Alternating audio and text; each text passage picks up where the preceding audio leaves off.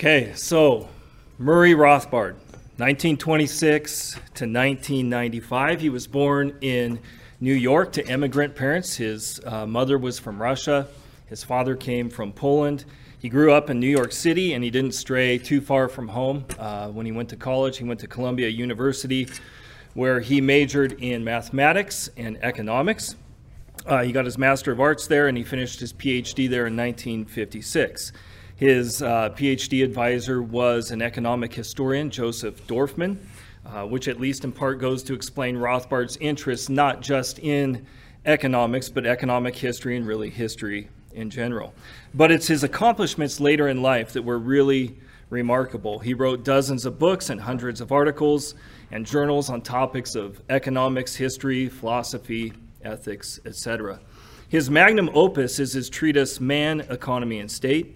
And that treatise was finished by Rothbard when he was 36 years old, which is pretty impressive if you read that. And he starts with undeniable truths, such as the basic axiom of human action, which says that in every action that man takes, he does so with intention, he does so with purpose. Man has goals and means to achieve those goals, and the use of those means in the different ways that man is incentivized to manage those means with his goals is what Rothbard is analyzing. And so from the truth that man acts with intention, Rothbard begins drawing out more and more truths that necessarily follow economic laws, such as supply and demand, marginal utility, etc. And then he continues further downstream into more complex economic issues, such as pricing, interest rates, business cycles, monopolies, etc. And Rothbard's approach in Man, Economy, and State is he's taking truth and he's systematically and deductively unpacking more and more truth. And his work really stands midstream in the Christian tradition of natural law reasoning. And he himself was very conscious of this, even though he was not a Christian. And with, of course, the usual qualifications that I don't agree with every jot and tittle from Murray Rothbard, I will say on a personal note that Man, Economy, and State has done a lot for me in illumining the natural order of God's creation and how it works. But Rothbard did not stick purely to the field that he was trained in. And in this talk, I want to put forth some of Rothbard's arguments from his book called Egalitarianism as a Revolt Against Nature and other essays. And in the introduction to the book, Rothbard explains that most people going to college to study economics do so because they hope to help solve some of the world's political and social problems, and they rightly recognize that economics is at the center of those challenges, and Rothbard was among them. But he complains that often economics, like many other fields of study, can become hyper-specialized. And pretty soon a bunch of students who were once ambitious to change the world become narrowly focused in some way, and he saw a lot of economic majors finding jobs just doing math. And Rothbard didn't want to become simply a mathematician. He says this, quote, "It is no accident, however, that the economists of this century of the broadest vision and keenest insight, men such as Ludwig von Mises, Frank Knight, and F.A. Hayek, came early to the conclusion that mastery of pure economic theory was not enough, and that it was vital to explore related and fundamental problems of philosophy, political theory, and history," end quote. So in Man, Economy, and State, Rothbard gets to the analysis of the effects that a state has on the free market, and it doesn't take him long to start showing how those effects really mess things up. They begin disrupting things. Indeed, they go contrary to the natural order, or as we Christians might say, they go contrary to God's creational design and created natural order. So you can see how Rothbard, while unpacking these economic truths, comes to a point where political theory and ethics all of a sudden become major issues tied to economics. Okay, Rothbard wanted to change the world, so he didn't stick to economics purely. Rather, he wanted to explore the philosophy, the political and economic history. He wanted to understand the past from a broad perspective. He wanted to trace the history of ideas and to help point forward to a better future. Now, through all of this, Rothbard really became the most consistent natural law libertarian thinker of our age. Jonathan, catch up. And he earned the title enemy of the state, okay, because he ended up pushing his libertarianism and pointing out in various ways how the state is the enemy of us.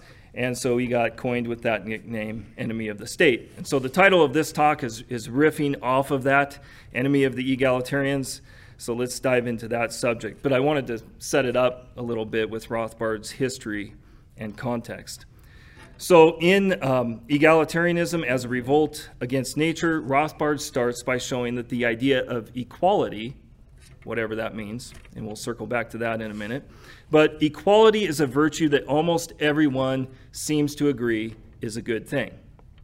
It's written on the back of football helmets and basketball jerseys nowadays. It seems almost ubiquitous that equality is a good thing. And the context in which we are talking about equality and egalitarianism and so forth tonight is concerning ideas of justice within society. The egalitarians argue that justice is equality. Okay, the way to make everything just in the world is to make everyone equal. John Rawls was a philosophy professor at Harvard. He was a contemporary of Rothbard.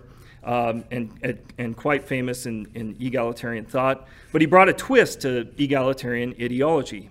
Rawls argued for justice as fairness.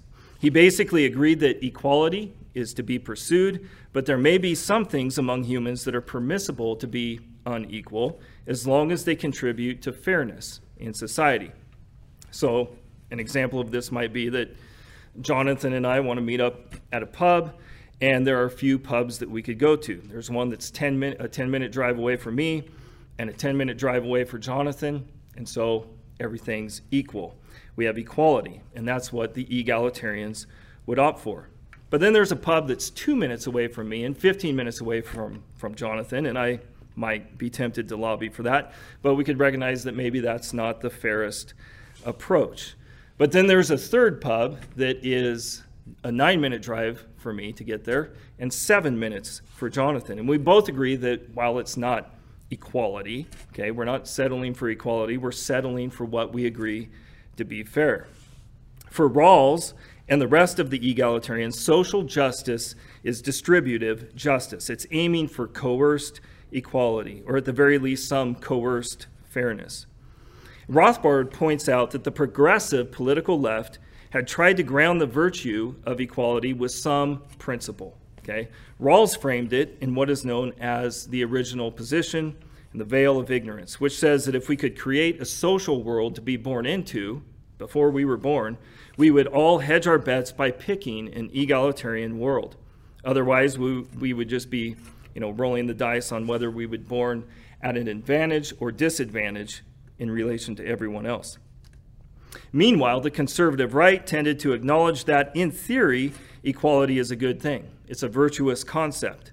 But, they said, in the end, it's just not practical. It's impossible in some respects. In other words, the right, the conservatives, granted to the left the ideological argument.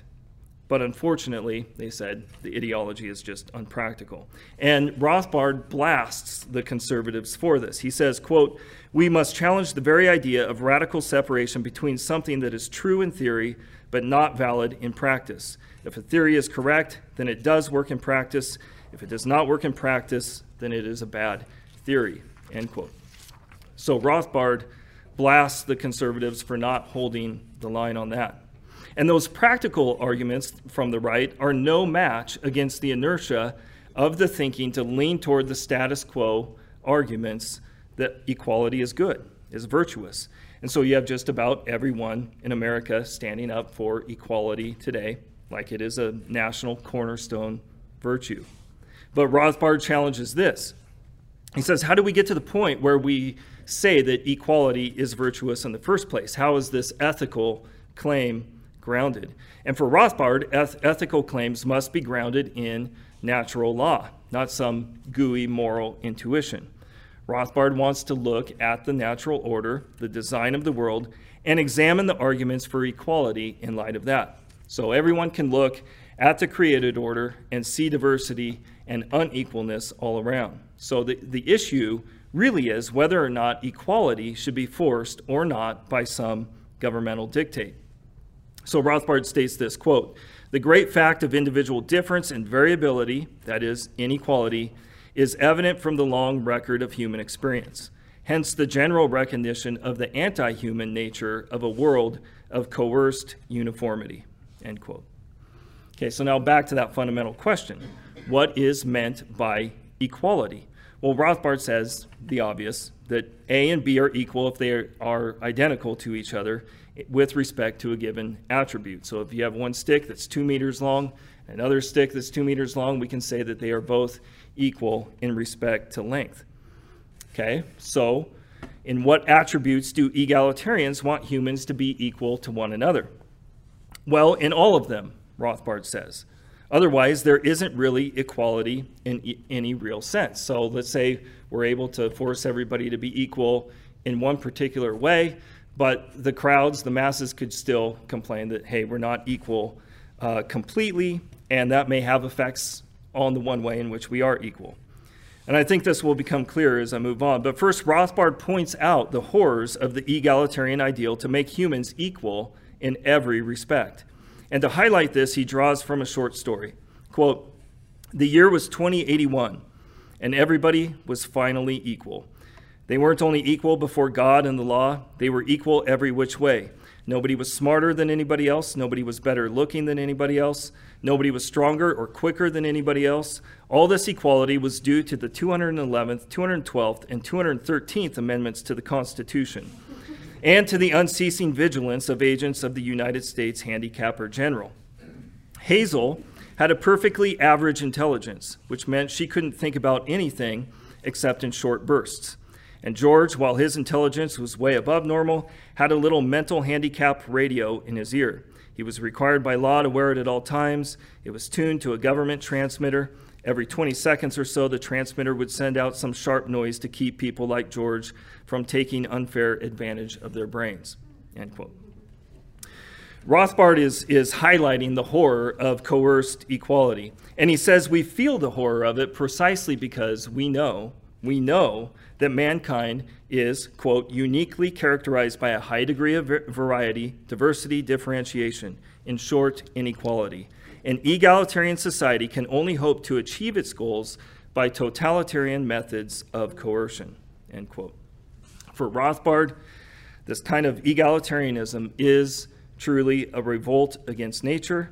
It is patently anti-human and is therefore evil. But where does this natural inequality come from? For one, Rothbard says, it's biological. Some people are taller than others, some are smarter than others, some are prettier than others, some have red hair, some have black hair, some are men, some are women. And this all sounds like a very brave thing to say. Here's how Rothbard puts it, quote, "But it is precisely such a conclusion about biology and human nature that is the most galling of all possible irritants to our egalitarians. Even egalitarians would be hard put to deny the historical record, but their answer is that culture has been to blame. And since they obviously hold that culture is a pure act of the will, then the goal of changing the culture and inculcating society with equality seems to be attainable. In this area, the egalitarians slough off any pretense to scientific caution. They are scarcely content with acknowledging biology and culture as mutually interacting influences. Biology must be read out of court quickly and totally," end quote. Okay. Biology must be read out of court quickly and totally. So imagine going into a coma after hearing Rothbard say that in 1974 and thinking, yeah, okay, that makes sense. Interesting. And then waking out of that coma in 2022 and looking around. Rothbard was dealing with arguments back then that are only now being brought into broad-scale adoption into the cultural status quo. I'm a redhead, and redheads are supposed to be more temperamental, if you will, than peoples of other hair colors. And this is an inequality. And let's say that the scientists do their research, and on the whole, it appears that this is true. We're more temperamental than others. So how does an egalitarian explain it? Well, simply by social conditioning, okay? Redheads have been told so much that they're more temperamental that the claim gets internalized to the point that the gingers start acting it out. And Rothbard doesn't deny that such social conditioning can happen in certain circumstances. But he says, as in the case of redheads and their temper, it's pretty unreasonable. He argues that the egalitarians assume that culture just arrives to such opinions randomly, as if there's no reference to any social facts. But maybe it's more reasonable to say that redheads being temperamental is an idea that didn't just appear out of thin air. It's more likely that there is actually something to it. Well, the egalitarian says, the public had a psychological need to accuse some social group of being temperamental, and the redheads were singled out. Okay? But that doesn't explain everything. Why not blondes? Why not brunettes? Maybe, Rothbard says, redheads were singled out because they were and are more temperamental, and society's stereotype is simply a general insight into the facts of reality. The egalitarian always responds with, no, gingers have been oppressed and discriminated against. Amen. Can I get a second? Of course, in Rothbard's day, the big deal had nothing to do with redheads. The discovery of women, on the other hand, as an oppressed class was. So what does Rothbard have to say about that? He first points out that, historically speaking, in virtually every culture and civilization, from complex ones to simple ones, men have been the ones in authority positions. Okay? Men have been the ones in authority positions, despite any fantasies about the mighty Amazonian empire. But, the egalitarians say, this is just more proof of cultural brainwashing, just like the redheads and their temper. Rothbard gives a couple of replies to this. The first one is a snarky one, and he says, no, this is just proof that men are more superior than women. The less snarky answer is this. He says, quote, biology itself is being angrily denied and cast aside. The cry is that there are no, can be no, must be no biological differences between the sexes. All historical or current differences must be due to cultural brainwashing, end quote. Rothbard then goes on to make the case, mainly quoting various scientific experts, that the biological differences between men and women are really, really significant. From the distinctive female experience of maternity, to different hormones and different hormonal activity at different ages, to different possibilities due to different musculature, to the psychology of active and passive sexual roles, to different genetic factors that bear upon intellectual and physical performance, and so on. And at the very least, whether or not one would agree with all of the evidence that Rothbard brings up, there's enough there to say, yes, there are differences between men and women, and they are significant in a number of ways. I recently read an article where some research medical doctors, they know that there are about 6,500 different genetic expressions between men and women, and this is critical to them for understanding appropriate medical treatments for each gender. But the biological differences between men and women is one thing. Another thing is the sheer genetic diversity globally between individuals, right? We have immense diversity, or you might say immense inequality. For Rothbard, the egalitarians' denial of biological realities is only part of a larger rebellion, a rebellion against the very organization of nature. Let me say that again. The egalitarians' denial of biological realities is only part of a larger rebellion, a rebellion against the very organization of nature. Rothbard says, quote, at the heart of the egalitarian left is the pathological belief that there is no structure of reality, that all the world is a tabula rasa, a blank slate, that can be changed at any moment in any desired direction by the mere exercise of human will. In short, that reality can be instantly transformed by the mere wish or whim of human beings, end quote. And for us in 2022, this is all kind of old news. Well, what about equality of income, equality of opportunity, those kinds of things? Rothbard argues that the division of labor, the free markets, private property, the natural diversity, and inequality of things will work themselves out, but any coerced equality will fail because it's a wrong theory and won't work in practice. Besides, it's an impossible dream, this idea of the blank slate. I mean, what could the government do to provide equality of opportunity? Well, the best and most comprehensive attempt could be for the state to steal all babies at birth, or better yet, just have them conceived in a laboratory, these little bundles of blank slates, and the state then can indoctrinate, train, and treat each one equally. Scary, and I don't think it's completely far-fetched. If you told me that the Australians were going to implement this soon, I wouldn't discount you immediately.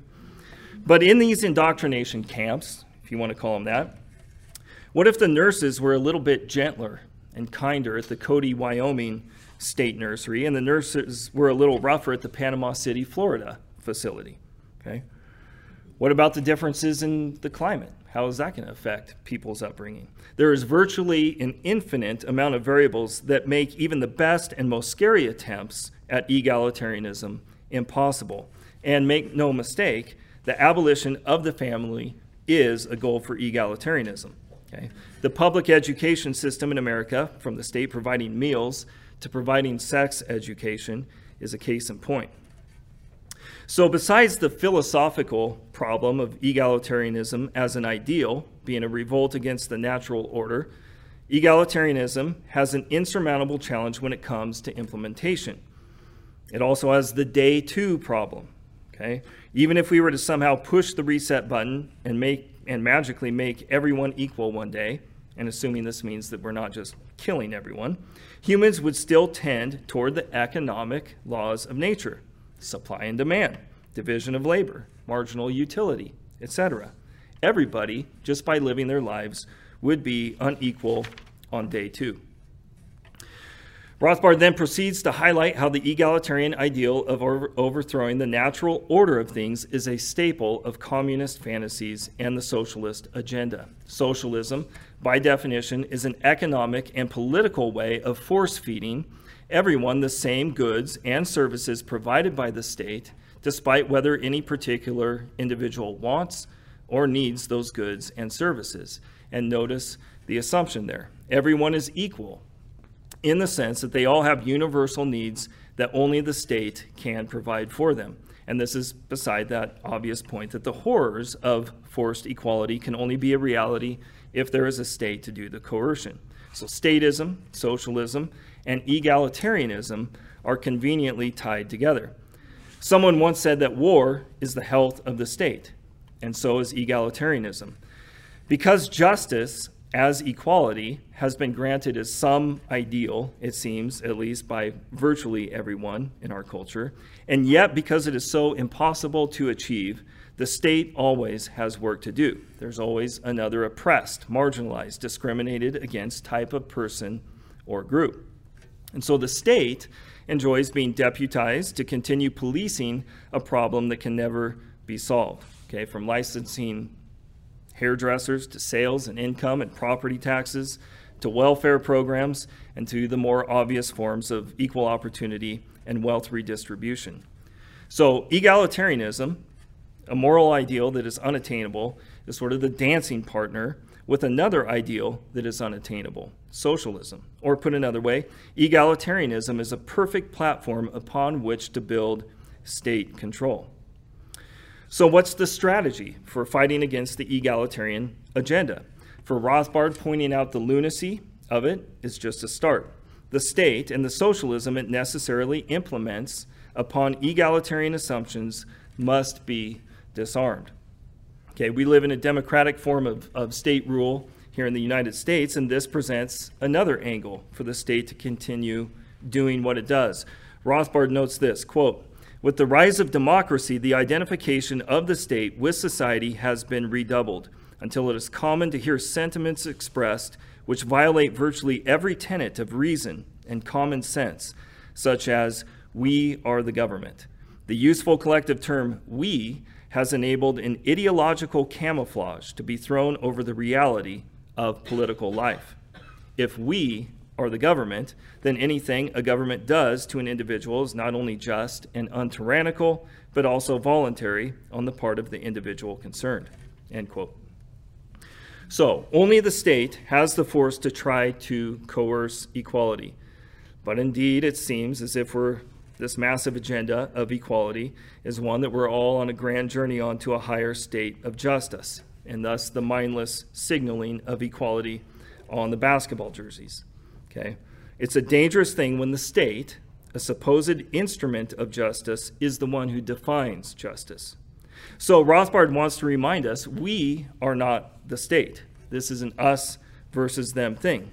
At the most fundamental level, okay, just to kind of flesh this out a little bit more, there are individuals who participate in organizing society to obtain revenue by coercion, the state. There are other individuals who obtain revenue by producing goods and services that are voluntarily exchanged. So there are those who employ the political means to wealth and those who employ the economic means of free production and voluntary exchange. The state is the organization of the political means to wealth, and the ideals of egalitarianism provide plenty of job security.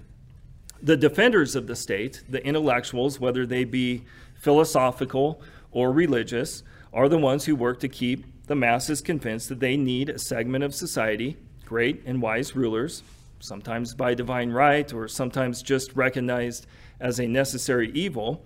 But we need these rulers to protect all of us from the indescribable evils that would otherwise destroy us.